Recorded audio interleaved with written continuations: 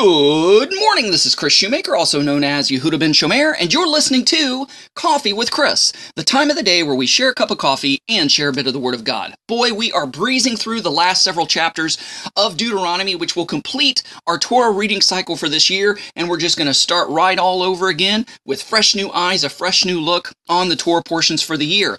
For those of you who don't know, Feast of Trumpets have passed. That is also known as Rosh Hashanah, the Hebraic New Year. So the year is 5783 on the Hebraic calendar. Now this Torah portion is chapter 32 of Deuteronomy, and it's called Haazinu, which means give ear. Some people call chapter 32 of Deuteronomy the Song of Moses, which is kind of a misnomer because God gave him the song. It's actually God's song, but Moses teaches it to the children of Israel. And this whole song is geared in such a way to be very memorable in the ears of the children of Israel, so that they'll remember. It's like a short way of remembering God's covenant, God's faithfulness, their history, God's love for them, and the punishment that will ensue if they are disobedient. So we know what songs are like, right? Like if I go ba-da-ba-ba-ba, you know that I'm referring to the fast food chain Rotten Ronnie's. I mean McDonald's. You know, and like there's certain jingles that stick in your head, and even when the commercials are outdated and long gone, you'll still remember those commercials. You remember childhood songs. You learned your ABCs by putting them to music.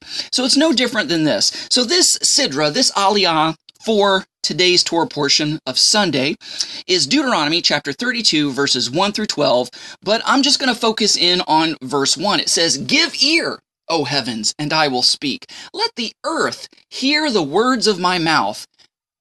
So heaven and earth are called to witness this song, that the children of Israel heard it, that they learn it, that they memorize it, and that now these words will come back to haunt them if they are disobedient.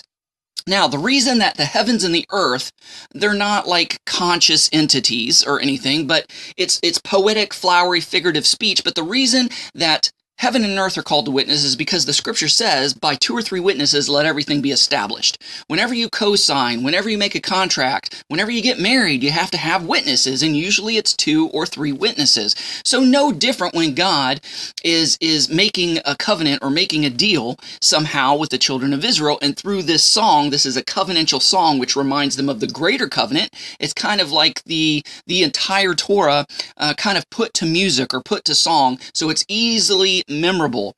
And so, all right, not only is heaven and earth called to witness, the reason that they are is because that they are older than mankind. They are more faithful than mankind. They are faithful witnesses because nature, heaven and earth, obeys God without question, whereas human beings, we have a free will, we do what we want, we obey, we disobey, we love God, we hate God.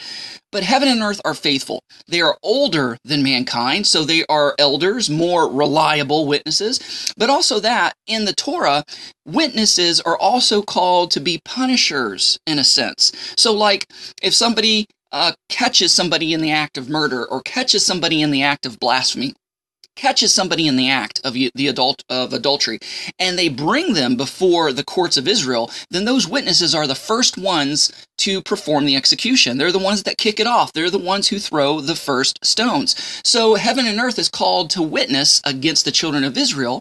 And so when Israel is disobedient, guess what?